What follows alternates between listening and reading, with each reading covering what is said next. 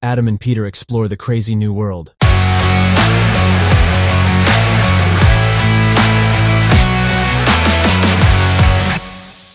Adam, Okay. my friend, which kind of translator tool do you use if you have to translate something?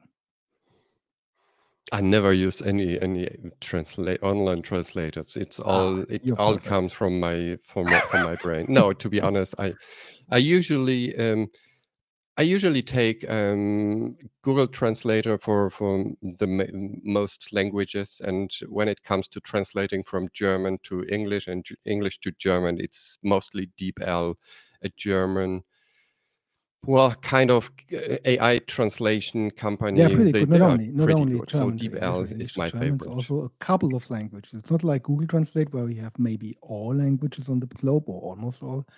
I think they only have some 10 or so, but they're really good at this. Yeah, now the question is why not using ChatGPT, our old friend? Call him old friend Do you? for translation.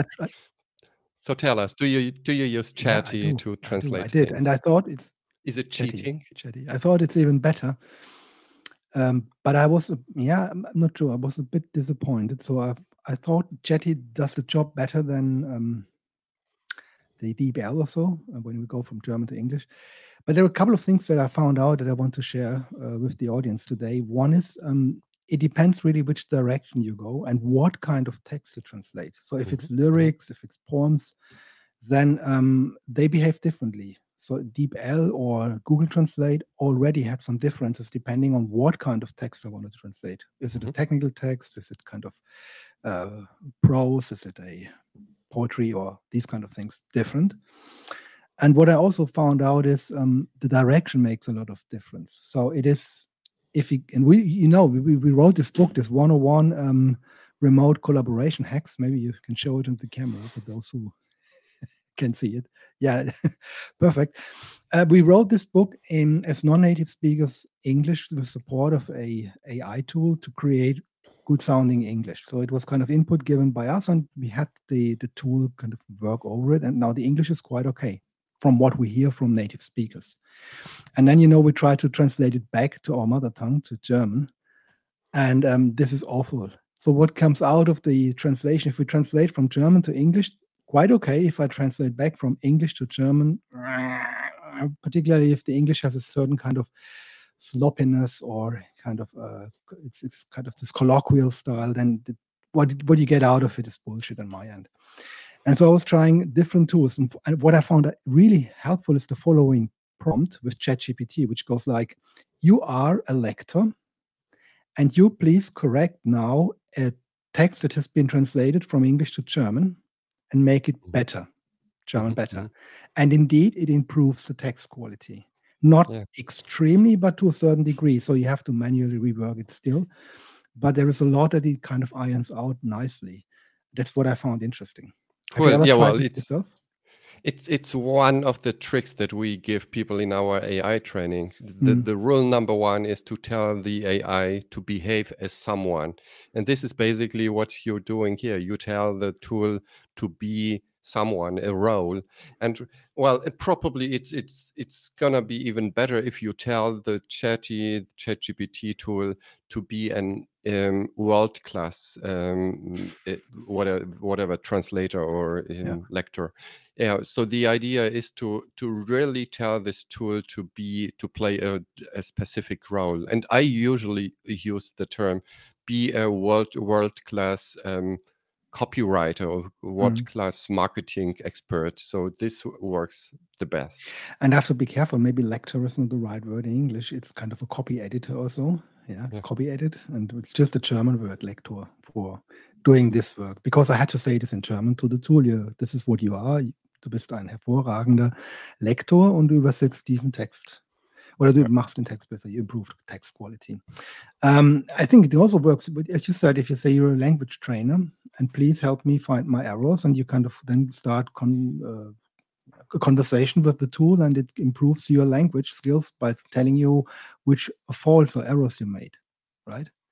You tried it out, didn't you? Well, I use it like on a daily basis because I write English newsletters. I try to improve the wording, and I try to translate some articles from German to English, English to German. And I always play around with all these tools. DeepL is still, as you say, is still like the masterclass level. But ChatGPT is great when it comes to translating to English. I guess it's because of the vast amount of content that ChatGPT knows in English. So it knows how good English sounds. And I just listened to a podcast with Satya Nadella, the CEO of Microsoft, and he was asked if there is anything that he uses ChatGPT for.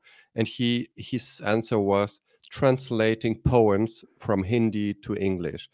It's incredible how much of the feeling ChatGPT is able to transport from Hindi to the English language. So it seems to be right. The bigger the data level or amount of data that the tool has in a given language, the better the quality will be.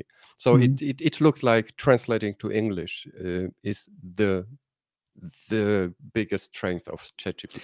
Perhaps, but what I really found absolutely strange and kind of surprising is the following. I thought, okay, now if you are kind of a copy editor or want to improve the language as a translator, you would go like, okay, what is the original text? Can I have the original text and can I have the translated version so that I see what was meant, and then take these two and then improve the output? And I've tried the following. I've asked Chatty to say, come on, now this is the English or the German text. You are now kind of this copy editor. Please improve it. And the result was improvement. Really much better than the text before. If I added a comment like, and this is, by the way, the original source. This was the original English text. The result was astonishingly really much worse. So it actually did not change a lot.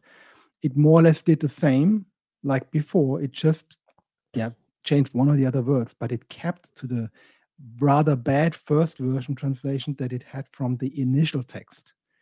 So this is what it didn't get. And this is interesting. I sometimes found out it's for the tool sometimes better to not have that much information.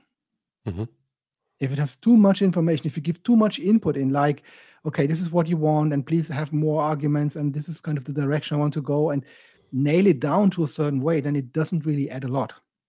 It just repeats what you put in. And this is what I found out here as well. So surprisingly, the result was much better if I did not provide the original source, but only the German text and say, this comes from an originally English text. Now making it a better sounding German one, which is crazy. I don't know why. So we are reaching the 10-minute mark, which we don't want to break again. So Peter, tell the audience again, what is the prompt to use when it comes to translating? You're an excellent copy editor or lector, German word, and your job is to improve this text, which comes from a translation, to a much better version. So you tell where it comes from, but you don't give the source. You just give the translated version and say, please improve that one in the role of a copy editor or lector. And this works best. Perfect. 9 minutes, 40 seconds. It seems like the 10 minutes is your kind of whatever barrier. The most important. We promised people to stay under 10 minutes. Okay, so we'll stay under 10 minutes still now. See you again in next session, right?